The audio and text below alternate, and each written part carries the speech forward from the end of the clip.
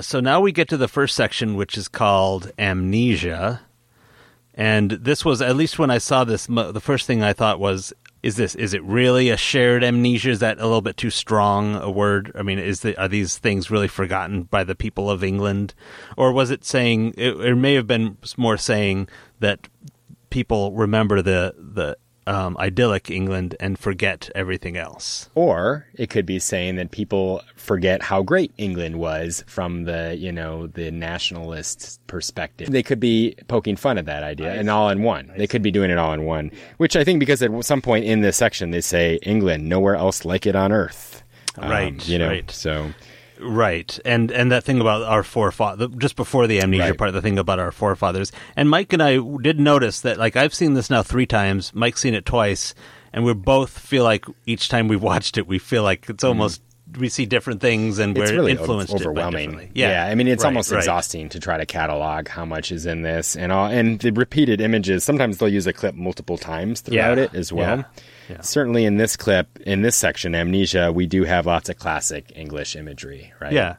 But this is when we hear the whispered version, the sort of the spoken word version of them doing the lyrics of "And did these feet," which Mike, we had a little break then, but Mike pointed out that Jerusalem, for some reason, is the name that's assigned to that song, even though that's not really the name of that song. Jerusalem was long poem by Blake. Right, and the other epic poem is Milton, which that's from the preface, you said, right? Right, from that. And I just looked in your dad's book, by the way. Neil's dad wrote a book about Blake. Yeah, it's cool. And he quotes that whole preface in that book, so I just reread it. And it's the one that people most associate with Blake. I think here we do hear the hymn, and it's somebody's setting, a choral setting to that, which is very famous, I guess. Right, England, right? Tradition, yeah. And it's supposed to, also express some kind of exceptionalism about England, but it's also, pushes back on that idea maybe a little bit too. So it felt almost like they were doing the choral, the choir version of Jerusalem, and then in this part, almost saying the other things that he's saying in the poem, is, that you might not be thinking about. Satan's Mills. Yeah, exactly. This whole film debunks the idea of England, romantic, merry England, and he's using a poem that's often held up for that, but also seems. But Blake himself was a revolutionary and had radical ideas and that sort of thing. So. Exactly. Lots of churches too. I don't know. So we see. So this is where we see the sheep being dipped in the water. Right. Maybe let's just mention some of the imagery since we're not going to have it chronologically. Spitball them, baby. Yeah. Between this and the next section, there's the images with the May Queen, which does include a girl who looks like she's of African descent. Yep. But a bunch of different May Queens being crowned. Was that also? I think there's a maypole. There's a maypole here and in other places. There's a thresher working in the fields. There's the guy with the divining rod. Looking for water.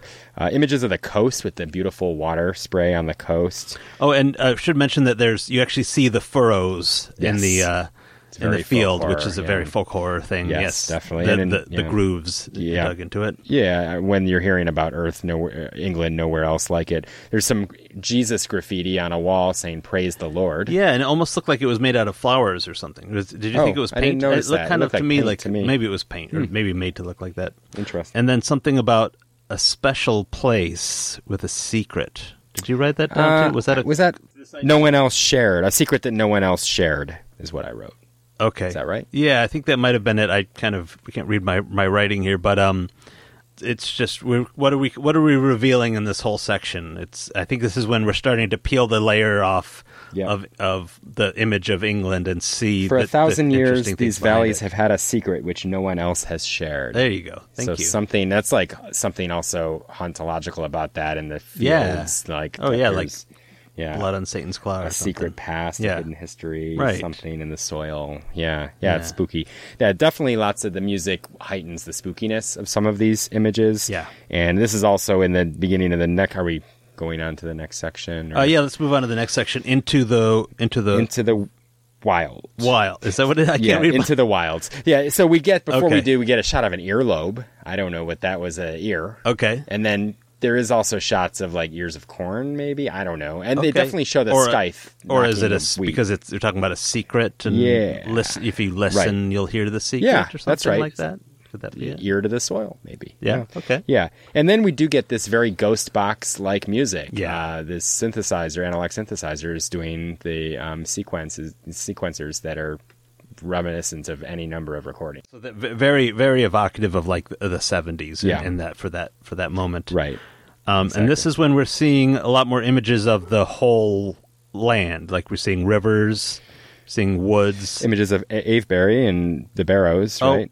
Yeah, we see it's called something Long Barrow. It's a place that's near Stonehenge in Avebury, and it's actually the reason I went and saw it was that it's included on a tour of Avebury and Stonehenge. Oh, cool. I think so. It's called West Kennet Long Barrow, and that looked like it to me. And we're talking about these are Neolithic sites, Right. So lots of standing stones. When we show Stonehenge and Avebury, people, especially Americans, might associate them as that's where the Druids hung out, but they're actually older, right? And maybe the Druids did venerate them, but they're even older than inherited them, just like this inherited, voiceover about the inherited forefathers and the land itself. So lots of images of Stonehenge too, including some aerial views that are really cool.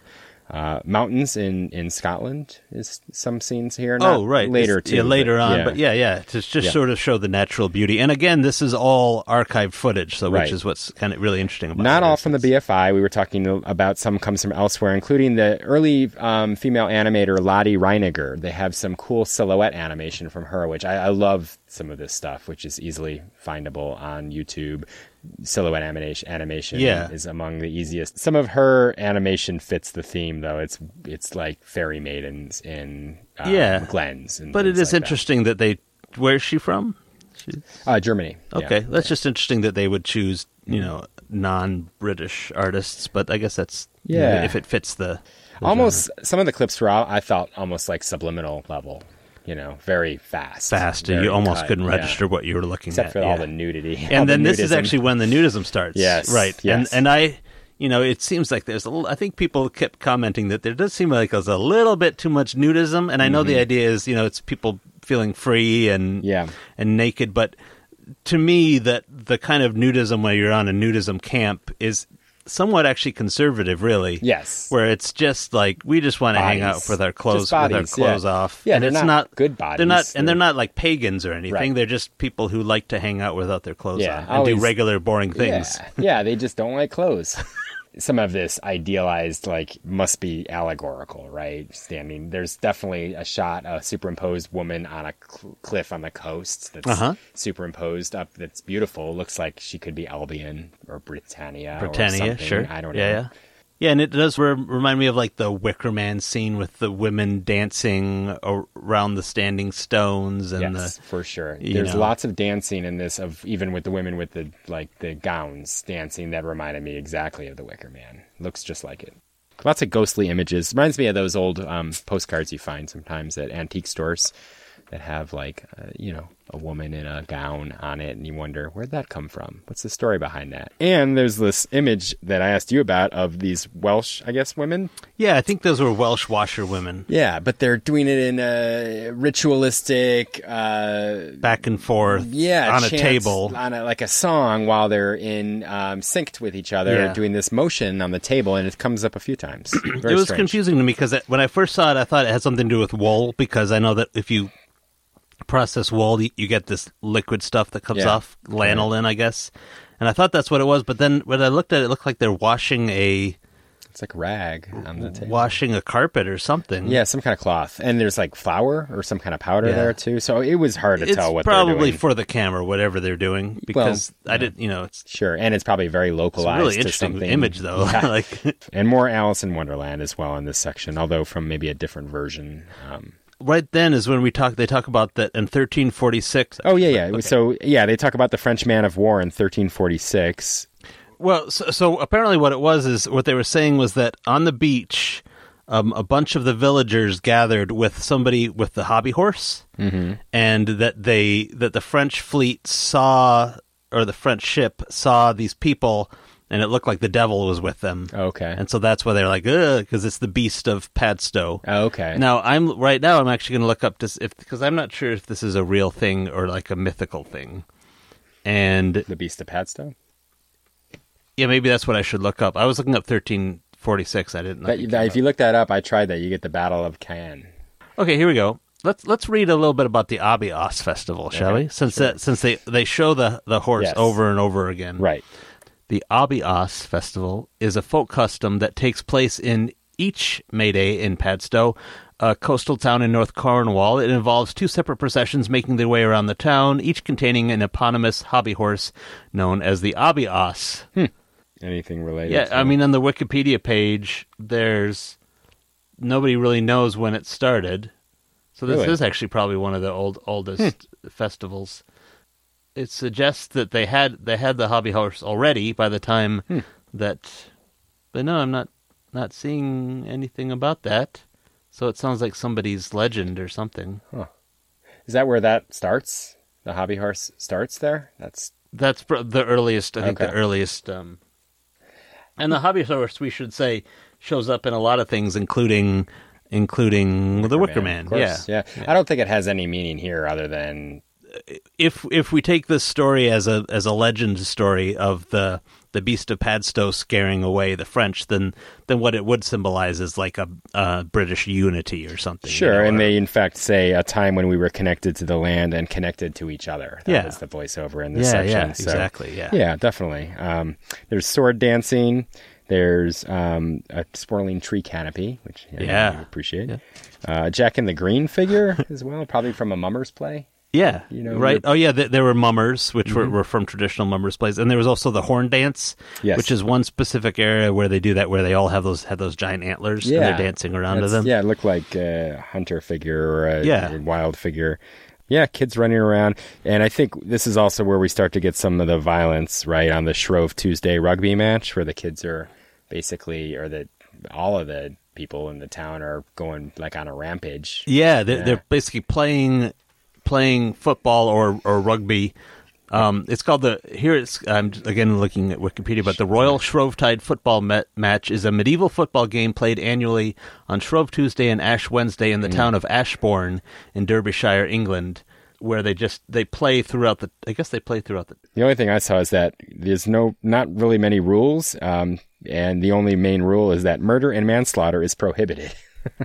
So it's a free-for-all. It's kind of like a violent kind of, I don't know, running with the bulls or one of these things. Yeah. These interesting, where you're mortality. Where it's a town, like just all out. But people were bloody. People were getting battered and being tackled on the cement.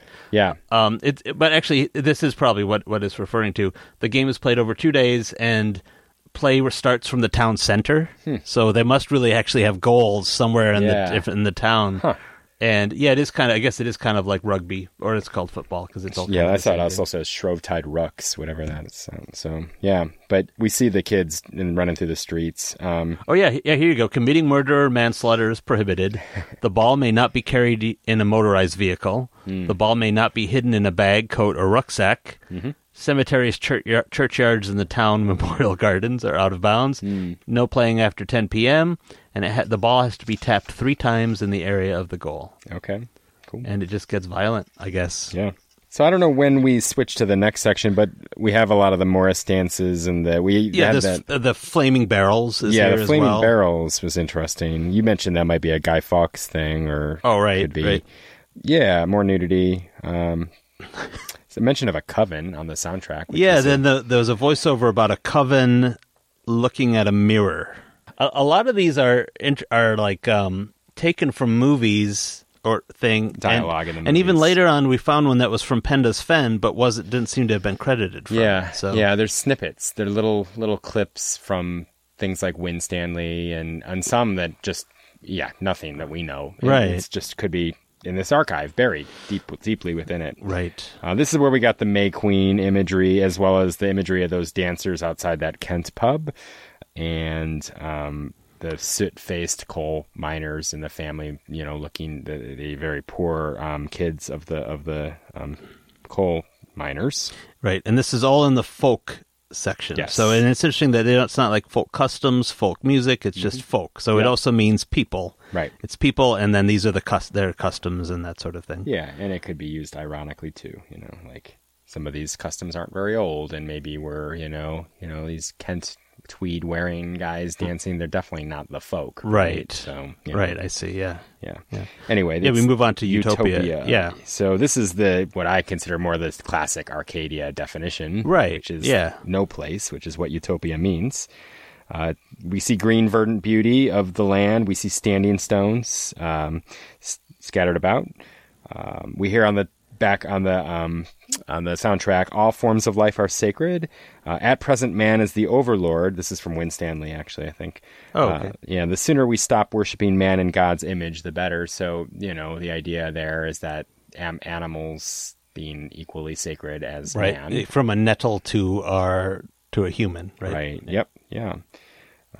And then we get some shots from Apaches, the public information film of violence. Is that when this is in? I wrote it. I think some later we get the quicksand one, but I think here maybe something. Kids marching through the street. We see the bobbies or whatever they're called, the police. Oh yeah, there was an interesting scene of Stonehenge, but then there's a policeman standing right there. Yeah. We also see, this is when we see the neo-pagans. Like there's a guy who's just dressed, he's naked and he has paint on him. With almost African style paint on his body. Yeah. And he's dumping liquid chalices on himself. Yeah. Definitely neo-pagans. And we also start to see images of communes. You mentioned the one that was owned by John Lennon. Which I had no knowledge about, but it may have been that he just bought this island and didn't really care what other people were doing on it. Yeah, it might be like, Donovan when at the Isle of Wight creating a commune of back to the earth. Yeah, is it Isle of Wight or Isle of Skye? Isle of Skye, yeah exactly. Yeah. We also hear Anne Briggs on the soundtrack here. She's some consider the purest British folk singer.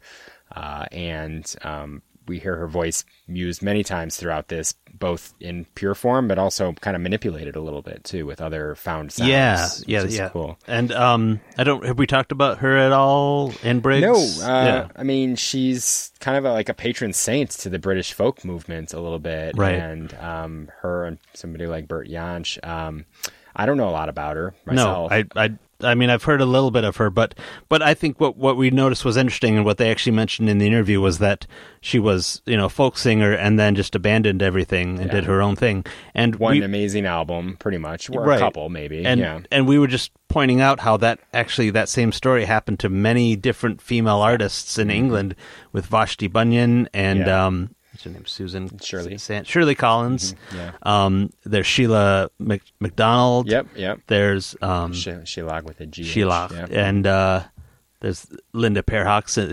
She's American or Canadian. Yeah, there's American women, the same thing. I mean, it's just how I guess women it happens were used by the industry. Yeah, I can see why they'd get turned off instantly, because they're instantly tried to be I mean, Joni Mitchell kind of even. Look at Vashti's story herself. Like, Andrew Luke Oldham tried to create the typical British appealing sex object out of her, and that drove her as far away as possible. Or Marianne Faithfull. Yeah, exactly. Yeah. I think that's more about the sexism of the music industry and expectations for women. Right. Even in a pure thing like folk music. Right. Definitely. Especially maybe, even. So anyway, the music was beautiful on the soundtrack. More abiases in this section. Class stuff. And again, it flashes back to, there's central images. There's the hobby house. Mm-hmm. There's the naked dancers. There's a lot of water imagery throughout the whole thing, I noticed. Yeah. Sure. There's maypoles come back.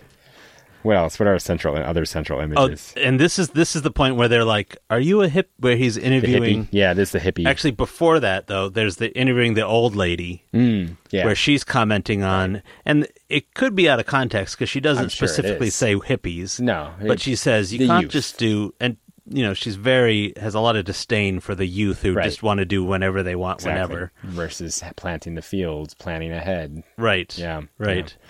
And it's I think we're probably supposed to laugh at her disdain for them, even though. I don't know. I didn't get that. I thought they actually did it like, why would they have her point out one point of view?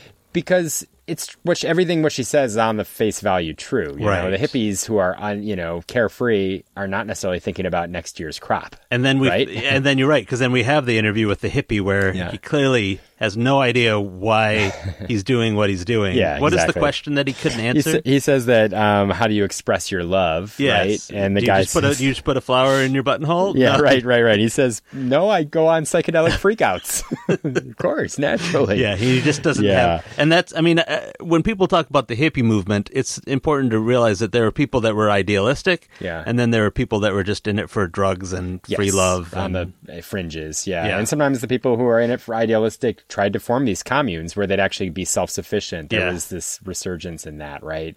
And most of them failed. In fact, on the soundtrack, we hear about, one guy who they filmed, some guy who's off on his own who tried that route, and he said it didn't work out.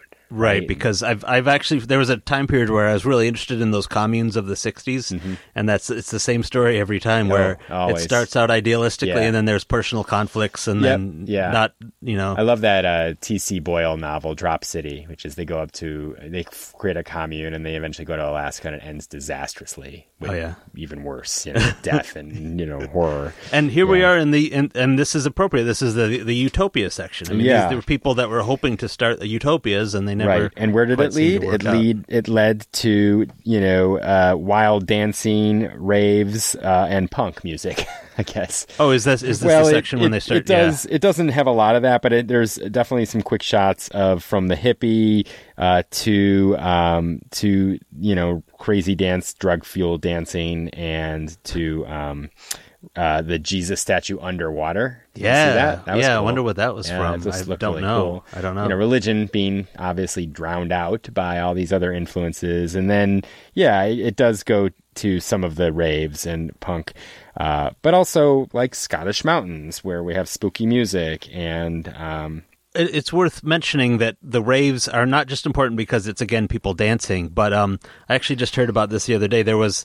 When rave culture was at its peak, they had to introduce laws specifically saying what you couldn't, trying to ban raves, basically. So it was. So these are often like, this whole section is about people setting up utopias, and the utopias being pulled down by the man, or by the people themselves, right. And that guy on the soundtrack or whatever, we were wondering who this guy is talking about. These socialists they don't work, right? None of the socialist things work. Right, exactly. Right. Instead, he's talking about free enterprise and it was the older man, which I wish we knew who he was, but I was thinking he's some British familiar politician. with older British politicians, right? I think this is the beginning of the transition from this section into the section about factory farms and extraction industry and private property signs, bulldozers over the lands. It's, I think, beginning to start to transition. Just before then, there was something about a glimpse of heaven to find her salvation. While they're showing the mountain imagery. Is that what it was? Yeah. You also mentioned Moon and the Sledgehammer, which is a film you've seen. They started to... It was this maybe where I actually think it was right over to that text where they show a woman's feet going up in the air. Yeah, that was really cool. And you actually see it in the spoiler, I guess, but you see that image in Moon and the Sledgehammer, and you're like, "What's going on? What's going on?" And then you see that she's in a lift, but it's some sort of steam winch because it's Moon and the Sledgehammer it's a family of people that they live on a farm, and even though this is like the '60s, they don't have any electricity. And everything's run on steam power. And it's a documentary? It's a documentary, cool. And it's literally a steampunk movie because it's these people who have rejected society and have just do steam. Punks. Yeah, around the same time probably even as the punks. Yeah. And there are some cool images that they pulled from that later on. I don't know if I'll remember, but there's a scene with the old man on all fours, kind of walking around with a gas mask on, like he's an elephant. That's also from this. That's the old man on the farm. One of the short films that's actually has a special feature on this documentary is called Peter and Ruby. Yeah, I think it's kind of similar to that. Yeah, definitely. A couple that lives. They live in a moor, an isolated farm in the moor, basically rejecting 21st century technology and living. They show this whole film is included. Kind of similar. interesting to note is that, and I haven't seen all of that, but in Moon and the Sledgehammer, while on one hand you're like, oh, this is cool, they're kind of doing their own thing, they're kind of living. The other thing is you kind of see how that comes with poverty, that comes with some sort of mental illness, and there's antisociality. There's a really good quote, and I think it's probably later in the movie, but it's like that those who are excited about merry old England and rural England, the fact that is inhabited by poor people, kind of ruins. They don't it. like that. They idea. don't like that. They'd rather erase the people. Yeah, right. They don't want the people. Yeah. It's about the impoverished. Yeah, I wrote that down here. I think is that maybe a little bit later. Oh yeah, Merry England. Is that the image? The image of the countryside in Merry England doesn't something about those who are impoverished. A threat. It's actually a threat to those who are impoverished. That's interesting. It's actually. Oh, is that? Is it the? I see. So that idealistic thing is actually a danger to them because they're being written out of history. Exactly. Right. Could be. Yeah, and I think they also somewhere in here they show some people which maybe I know that the term isn't gypsies anymore, but it's Romani. Yeah, maybe Romani or just travelers. You can see them; they're like campsite being bussed up. Yes, I wouldn't have known what that was, but you mentioned that. And that became a big thing, I think, where there's often been these wandering groups of families, where that's their tradition is not to stop nomadic, anywhere. Yeah, and it's at one time that was okay to be a nomad, but now when the government owns the land, it's not. Right, and also okay connect that to what the older woman was saying. Around being carefree and living free. Well, no, you've got to put down roots and literally put the seeds in and take care of the land. What's interesting too is like how you said that wasn't necessarily negative, while I was kind of feeling like I didn't like that lady. Sure, that maybe they did do a good job of making this open to the interpretation of who was viewing it. Well, isn't it interesting, too, that sometimes it breaks down categories? Like the idea of worshiping the land could be quite a conservative idea of taking care of the land, of growing, of conservation. From its very definition. And the idea of hippies, living freely is perhaps also a rejection of tradition. And, I think that good and bad, that breaks down as well. I didn't see that woman as being bad. I didn't see the hippies as being good, certainly. Right, so, interesting. So maybe a good deal of balance where it's not just... Yeah, but certainly what is bad, I think, in this is all of the, logging, bulldozing, spreading suburbs, garbage heaps, crop dusting. All those images are, maybe a little heavy-handed in this. And is that this is the turning, which is the next section? This is the turning, yes. Yeah. I didn't get that. Now, what does that actually mean? Well, if we're talking about seasons, then the turning would be the turning of the leaves or something like that. Well, and it's also, it's the fall, maybe the autumn, right? Yeah. And also we're going from the harvest to the deforestation and to the, private property. And the trespassing signs. Yeah, we see that a lot. In fact, one guy's pulling one of them down. I thought it was kind of funny. Yeah. And the hunt, is this where we get the hunt? No, that's later. That's that section. But we do see images of the crop here? dusters and something from that film Stigmata we were talking about, just because I know it from the BFI image of the clown figure with what do you call that figure? The oh, you mean the one he's standing in the fields? Yeah, he's standing in the fields. Yeah, the Harlequin. Harlequin. Is that it? Exactly. Okay. Yeah, that's what I was thinking of. Huh. And there's the guy talking about his pet cougar here as well. That he needs to protect his private property. He needs 25 fangs and 4 apparently claws. He's a butcher. Oh, okay. Apparently he was protecting. Yes. Okay. You need a cougar. I don't know. That's why he had some meat that he. Yeah, threw. I saw that. Yeah, it was like rabid. Eating. This is also the section where they show the factory farms and exactly. Tomatoes grown inside. Right. You start to see the production now has been taken over by industry. And then there's where they say, are we going to tell our children we let it happen when you start seeing the fire and the trash? And, exactly. And the garbage. And all that stuff. Yeah. And then we go to blood in the soil. And then we go to blood in the soil. Yep. Right. Which, now we get the hunting, the fox hunts, which is really hard to watch. Because they're all dressed up for a party, and meanwhile they're setting this poor fox loose. Yeah. So, I mean, if you look at it just black and white, we're saying that it's the privileged people are the ones abusing the land, and everything's for their own sport, right? And that sort of thing. Well, some people think of it as an old tradition, you know. Sure. And it's like I think Roger Waters the one that I think Roger Waters really? is the one that he supports fox hunting. Oh, really interesting. Yeah, just because he has contrary views sometimes. Yeah, exactly. Yeah.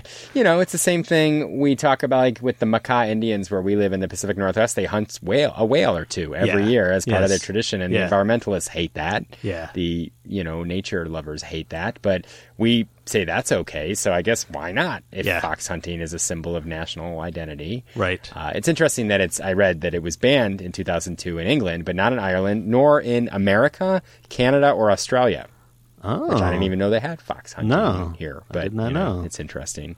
And there's, I guess, rabbit hunting as well. This is also where they have the private zoo, that short film, Tame Animals at Work, which is this guy's private zoo, right? Yeah, yes. You were mentioning. Where they're all riding these animals that aren't meant to be ridden. No. So that's probably really hurting their backs. Really, it looks horrible. Hard to watch. Hard to watch. Yeah. There's some fool who's trying to ride two small donkeys at the same time. Most of the scenes that I couldn't take in this film have to do with animal cruelty, whether it's the sheep being held underwater. Or there's the scene of the chicks being thrown away. And baby kangaroo chicks. boxing and, bear baiting, of course, all that stuff. And that's all to show a disrespect for the land. Right. And they intersperse that with men in animal costumes. Yes. Most of which come from another short film that's included on the DVD that I loved because it's just so weird about a Viking festival. It's called the Old Norse Vikings Festival.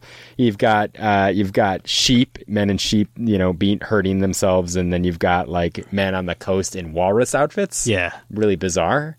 Right. I love that. There's that scene where there's a scene where they all look like they're walruses, and then they all stand up and they're taking humans. off their clothes. They're done performing. Cool. It's strange. They have an American prison masquerade. Yeah, they're showing bizarre. The American prisoners at a chain gang breaking up the rocks, and then they're pantomiming this thing. And where is that hell? It's Shetland, which I think is far north Scotland. I think. Shetland's and the reason they heritage. have Viking it's because there were actually Viking invaders of those. Who knew this? Yeah. You got to go to the BFI archive to learn this stuff. There you go. Yep. This film, yeah, very strange. But the theme seems to be animal cruelty, which is not good. Kangaroo boxing, bear baiting, and then they show kids boxing too. So just general violence.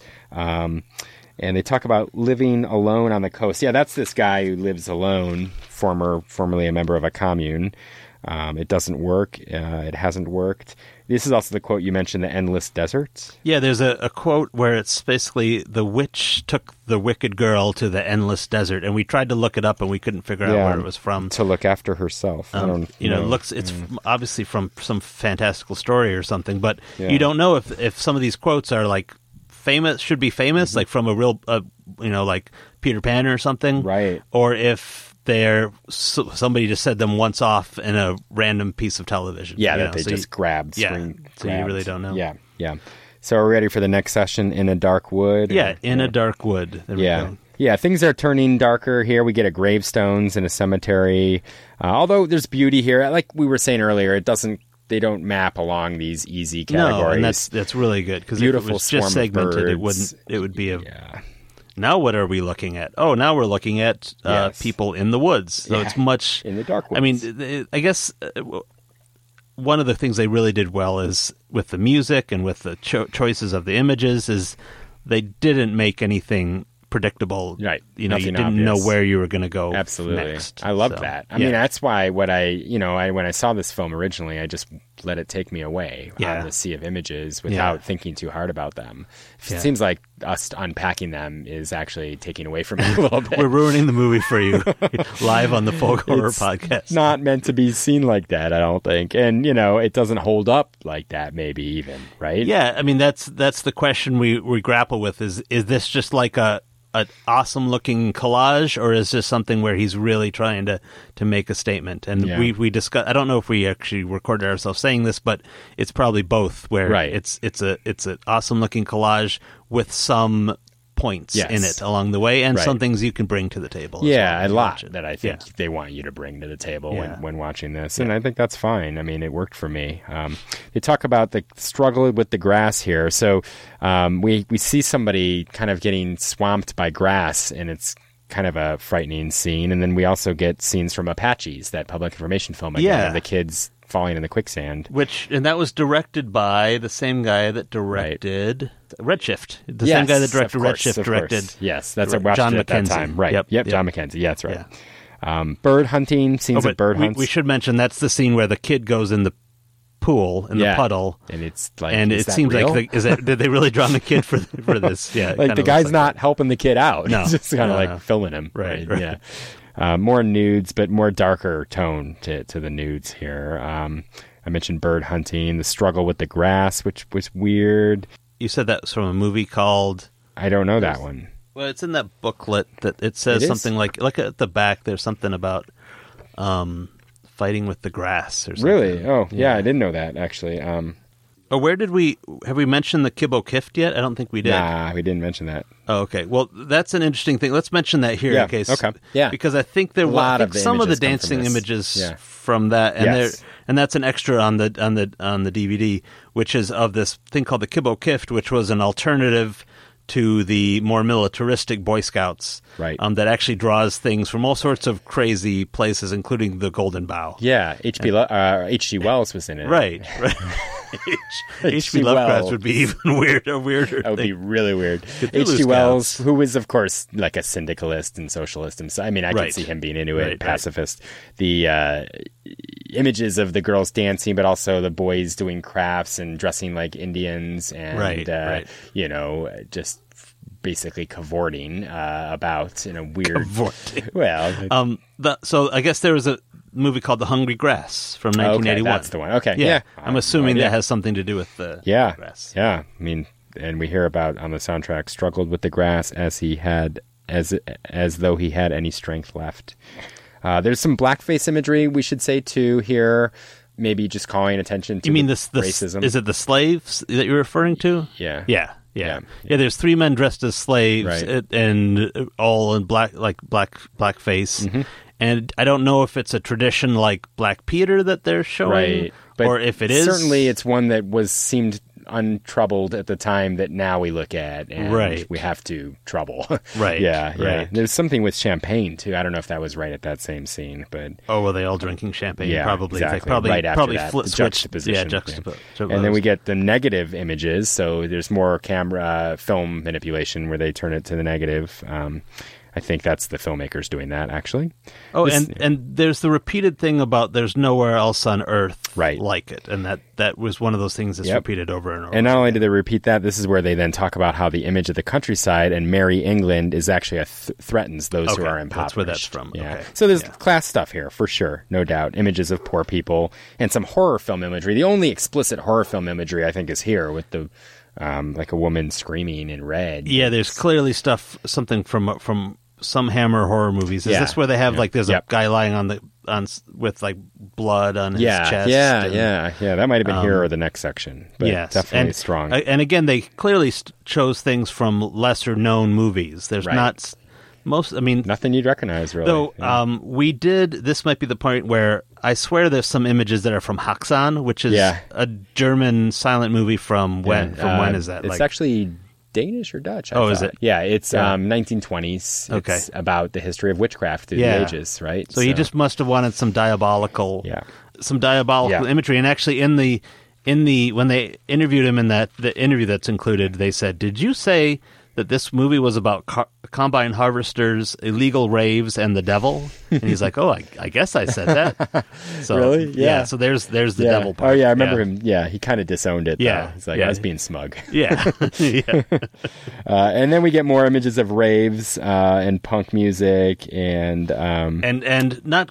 I guess you could call them skinheads. There's clearly like oi British music skinheads. and that sort of thing. Yeah. Those kinds of skinheads, the good kind, I guess. Not necessarily. But that's weird though in England. It's a weird thing because it started with ska and Jamaican music. So I never know what to make. I hear skinhead, of course I think Nazis, but then I get corrected sometimes. If people say, well, no, there's... And then particularly we're in Detroit where I know there's like skinheads against racism and stuff like that. Right. Yeah, it's very strange. I don't know. So who knows? Yeah, more of the repeat of one man working together, feeling together, that oneness thing. There's also graffiti that says, awaken you dead people. I think this is where it's like, get off your asses, the kind of punk / working class solidarity thing. You know, wake up. And they talk about for the working class on the soundtrack as well. But then we immediately get a shot of the great cheese roll tradition. And then you want to talk about that is? The cheese roll tradition is, I can't remember exactly where that is in England, but it's they roll a big thing of cheese down a hill, and then the first person to get to the cheese is the winner, but they have to literally fall down the hill. There's no other way to do it. Tumble head down over the hill. heels. And they were Full saying, out. my friend broke a bunch of his bones in his leg, and I was more worried about like them just breaking their neck because they literally are tumbling. These are steep hillsides that are uneven, and they're just throwing themselves down after, I guess, a cheese roll. Would a young Mike have done that? I bet a young Mike would. Maybe, but I would have, been very careful. Okay. I don't really care about cheese. I would have I would have done the somersault. I could see you as a young Mike. I could do it. Yeah, I've tumbled down a hill now. If we dared you enough. We used to go out to the dunes in Upper Michigan and roll throw ourselves down the dunes and roll down. But you wouldn't get hurt because it was kind of soft and unless it was so high that you couldn't stop. Sometimes I probably would go full out. Yeah. So that is leading us to the next section, right? Well, here's where we have the image of the woman that we saw at the beginning. Yeah, the anchoress. Where she is lying naked in a pen. I'm saying a pen, but it's like there's some sort of walls around her. But it's outdoors, like. Or it's some rustic surroundings. Oh, that's probably the cell that was mentioned in the right. Like that's her cell, and it's a aerial shot of her, kind of, which is rotating around. That sounds right. She looks almost like a fetus or something. And something that's interesting and is that all we've seen of the anchoress is this sort of a trailer or clip that's on YouTube, which you can find, and they have music over that scene that is used elsewhere in the movie, and it's actually Bulgarian. Chanting, like women chanting. Beautiful music. Which is just, it's an interesting thing that not only did he take an image, but then he took some of the music, which actually my wife recognized that song. Really? It's known as a somewhat popular world music piece. Is it? Is it that one famous album, the Bulgarian singers? There's a Bulgarian Le Voice of Bulgaria album. That's exactly it. I have that album. Le Voix de it's weird. Bulgare. Oh, there it is.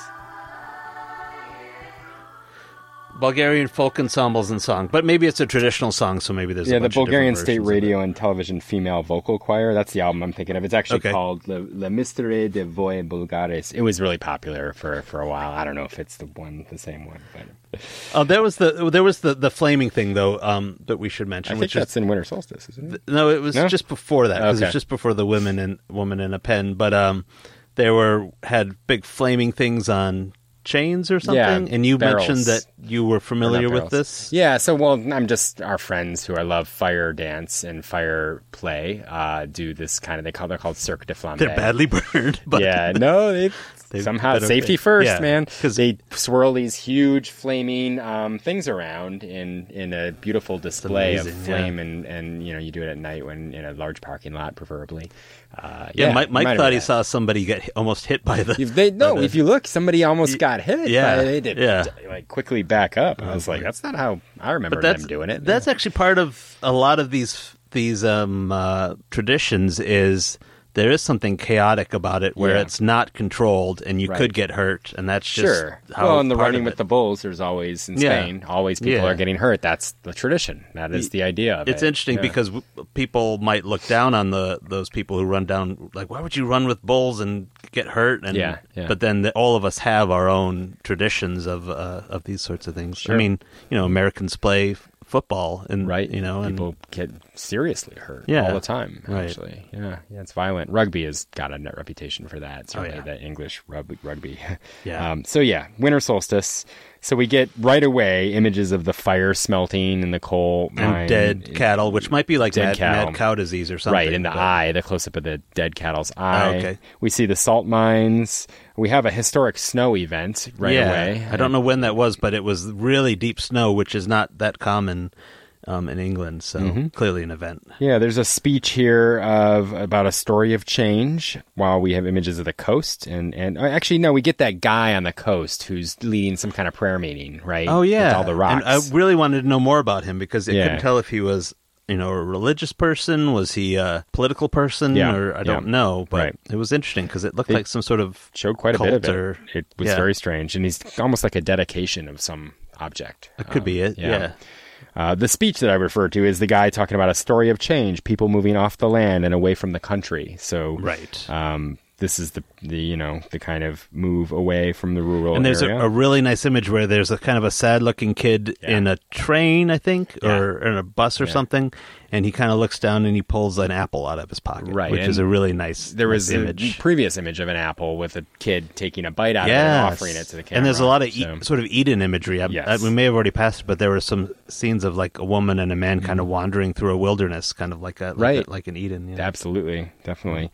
More birds. This time, birds are destroying jewelry. What? Oh yeah, I think those are magpies. Yeah, but they're taking over this. Yeah, it's like they were just let loose in somebody's house. And destroying the jewelry. I think magpies are known for steal. Like that's the thing about them, isn't it? Really? That they steal shiny things and that sort of thing. Unless I just made that up, but could be. I think that might be. I know they have magpie songs in the morning that you wake up to, right? Not the magpie.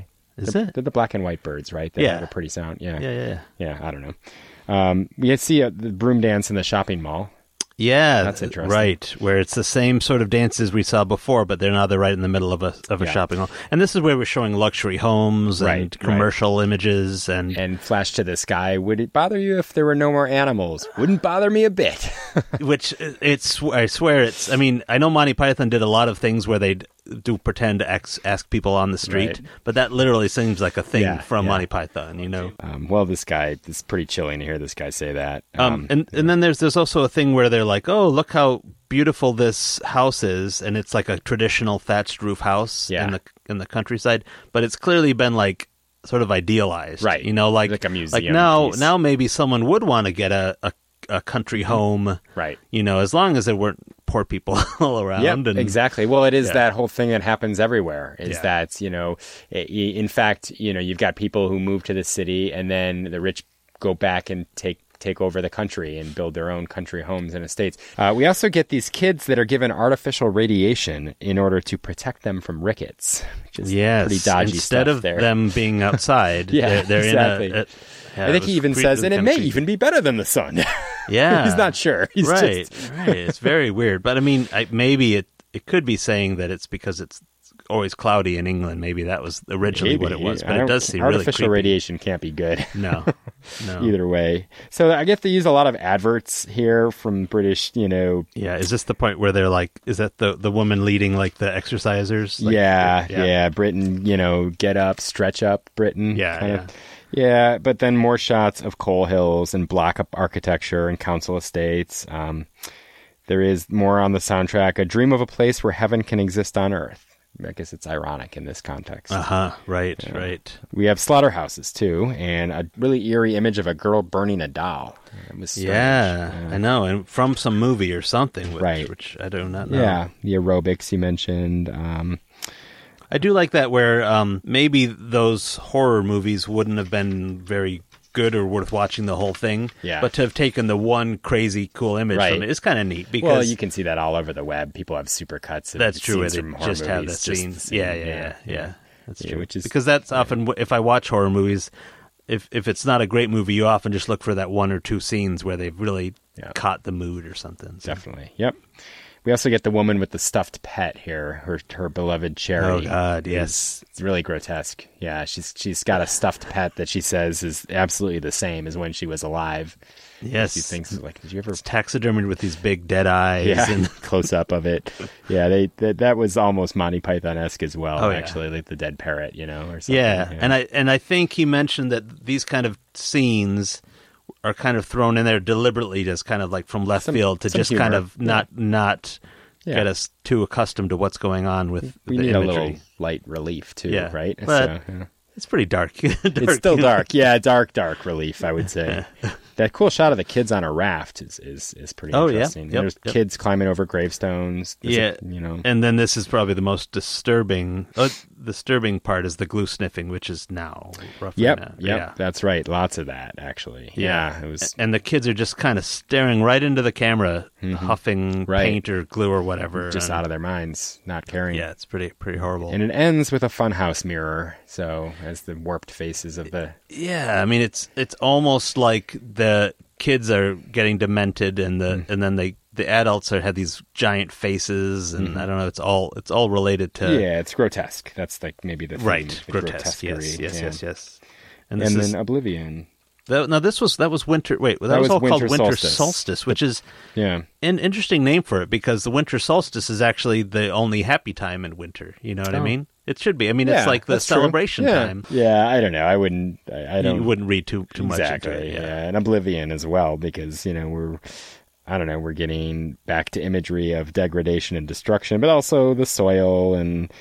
It does seem there might be a little bit where the imagery is sort of repetitive. Yeah, it's very at this point it's stored up. We start to get lots of repetition. Right at this point, for sure. Right. Right. And what was notable about Oblivion? I had some text on here thinking about horrible things that. From The Watchers, which is a 1969 short film called The Watchers, kind of sci-fi parable. Yeah, a little bit. Neither of us have seen it, but they took a song from it. Thinking about horrible things makes them happen. If I wanted to, I can fill this little room with ghosts. That's the tech. The dialogue we get. A great line. You need to see that film. To figure out what's going on. Exactly. Anyway, these are some scenes of preparing for nuclear holocaust that we're getting. Right. They were boarding up. Like I think they had vents, and she was like covering the vents. Yeah, and that taping sort of them over. Yeah, and we see skulls, we see destruction, we see these dancers, but they're now upside down. Which is cool. And then do we go back to the beginning with the shot of the eclipse? Let's just see if we've left. There's a lot more the eclipse that we're not mentioning. And then we kind of do go from we go back to the same imagery at the beginning for sure. And there's a female voice? Right. I think it was male. I think you're right. No, I think you're right. There's a male voice at the beginning. Yeah. Yes. And then there's a woman's voice at the end, though. Right. Okay. Yes, that's right. And it talks, and then we see the plants busting through the concrete. Right. It starts again, though, with the underneath the soil, the threads. Like, I thought they were like mycelia from mushrooms and fungus that are just creating a network under the earth. And then, the plants start coming through. And we get to see it bursting out of the concrete. Which is really cool. And that's also where they take the imagery from Requiem for a Village. Yep, of the dead coming back to life. The villagers coming back to life. Yeah. And that's a central scene from that movie, which is kind of used in exactly the same place in this movie. On the nose one of the whole, obvious one of the whole thing. Right. Yeah. But it's not the most, we happen to have seen it because we just found it in Scarecrow Video, but most people haven't seen that. No, but if among the folk horror crowd, it's going to be well known. Yeah. Right. Whereas a lot of this stuff will not be. And we hear on the soundtrack, everything's connected, we're all one, the past is gone, the future is unwritten. It's just leading us right to where we started. Yep, and then you see the dirt that you saw at the beginning with the shadow on it, and then the shadow moves off of it. Right. Cut to credits, and we get this final song, the Oh Willow Wally, which is beautiful child's hymn, maybe. Could be, yeah. It comes from the Jack Clayton movie The Innocents, which is a version of Turn of the Screw, which beautiful, haunting Henry James story and a beautiful, haunting film. Yeah. The song is used to great effect, and here it ends on a haunting note. So. Oh Willow Whaley. Yeah. Yeah, so then it is seasons, because if it does go back to the beginning, and then we're left... started singing Joni Mitchell, The Circle Game. The Circle Game. Seasons come. Yeah, and we get a very lengthy list of credits because of the many, many 100, I guess, clips that they use. Yeah. Did they use actually exactly 100? I think they did. 100 clips from 100 years was what was the press release. Yeah. Oh, interesting. So some numerology there. Yeah. And if you're interested, folks who live in England, you can watch them all. Yes, and if you're in America, you can, we probably already mentioned this, you can order it from the BFI website. Yeah, I encourage people to check it out. I wish that it was more widely available or streaming. That would be awesome. I think, I think I would like to see it again at some point. And we've been able to watch some of these short films because it's on the DVD. They have some of them, but if you're in England, you can watch them all. They're all up on the BFI player. Yeah. And what is your feeling overall? Now you've seen it twice. Okay. Yeah. give me your overall. Yeah, so the first time I really loved it. And I'd been reading that Rachel Carson book. I was definitely in a state of mind. Me and the 3 other people in the movie theater. Is that right? Oh, really? It was very few. It was at our Northwest Film Forum, and I think there were probably some other, Anglophiles there. I don't know. And I watched it again now with you, and, less kind of ecstatic, but impressed at the endeavor itself and the entirety of it, and also really impressed with the music and how it matches up with the images. I'm definitely going to get the soundtrack. Yeah, worth mentioning, if we didn't mention already, that from the sound of it, a lot of the filming, the film was edited together before some of the music actually got in there, and then it was just kind of like they gave him some music and he just put it where he felt. Yeah, he had some theme. They had some themes worked up too, that that he liked and said, okay, you're on the right track. Yeah, great simpatico between musicians, and you listen to some of Goldfrapp and Portishead, and you hear these kinds of strains. Those are probably folk horror friendly bands right there. And it's interesting here, the interview with all 3 of them is interesting because they all are on the same page, and they all, when they kind of talk about what they think the movie is about, they all have very similar ideas of it. It's not like it's a pretty interesting interview. Definitely, yeah. You think of bands like Boards of Canada and Mogwai we mentioned earlier, other bands that they seem to vibe on this kind of thing, and.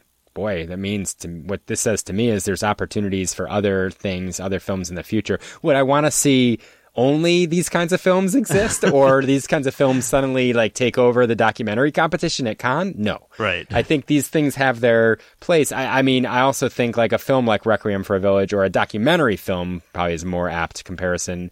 I don't know. Moon and the Sledgehammer. Yeah, and also some we mentioned the Wisconsin Death Trip in America. And films by Chris Marker.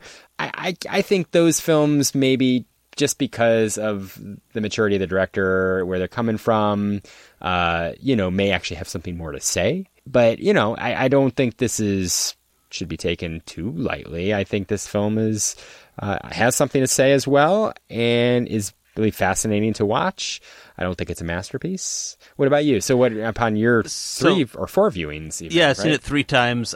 So after the first viewing, I was a little grumpy about the scenes that I recognized from other things. Mm-hmm. And I kind of felt like, well, is that cool to use someone else's imagery? Not just something not important, but sometimes a central image of some of these movies where he puts it in his movie.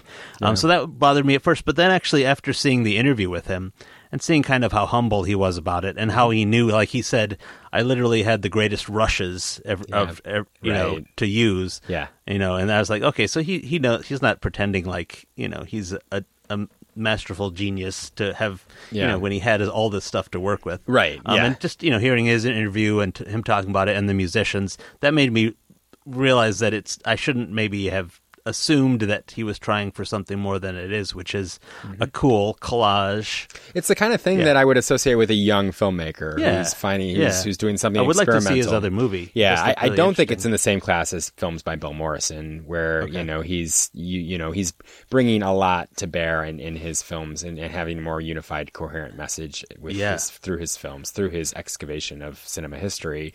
I do think this is a stepping stone to something maybe great like that for this director. There was one other thing, which was that I was wondering if...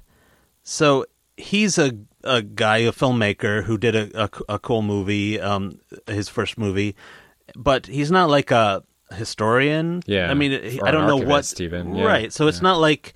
I mean, it's almost like you could have written this actually from a historian's point of view, where you really knew the connections of these things. Mm-hmm. And it's not like he's trying. Well, that's what Mark Cousins does. He's a film historian. And so his films where, the story of film itself, or, even the one on Belfast. Yeah. I think he's coming at it from a historian and an educator. Yeah. And he wants to teach you something.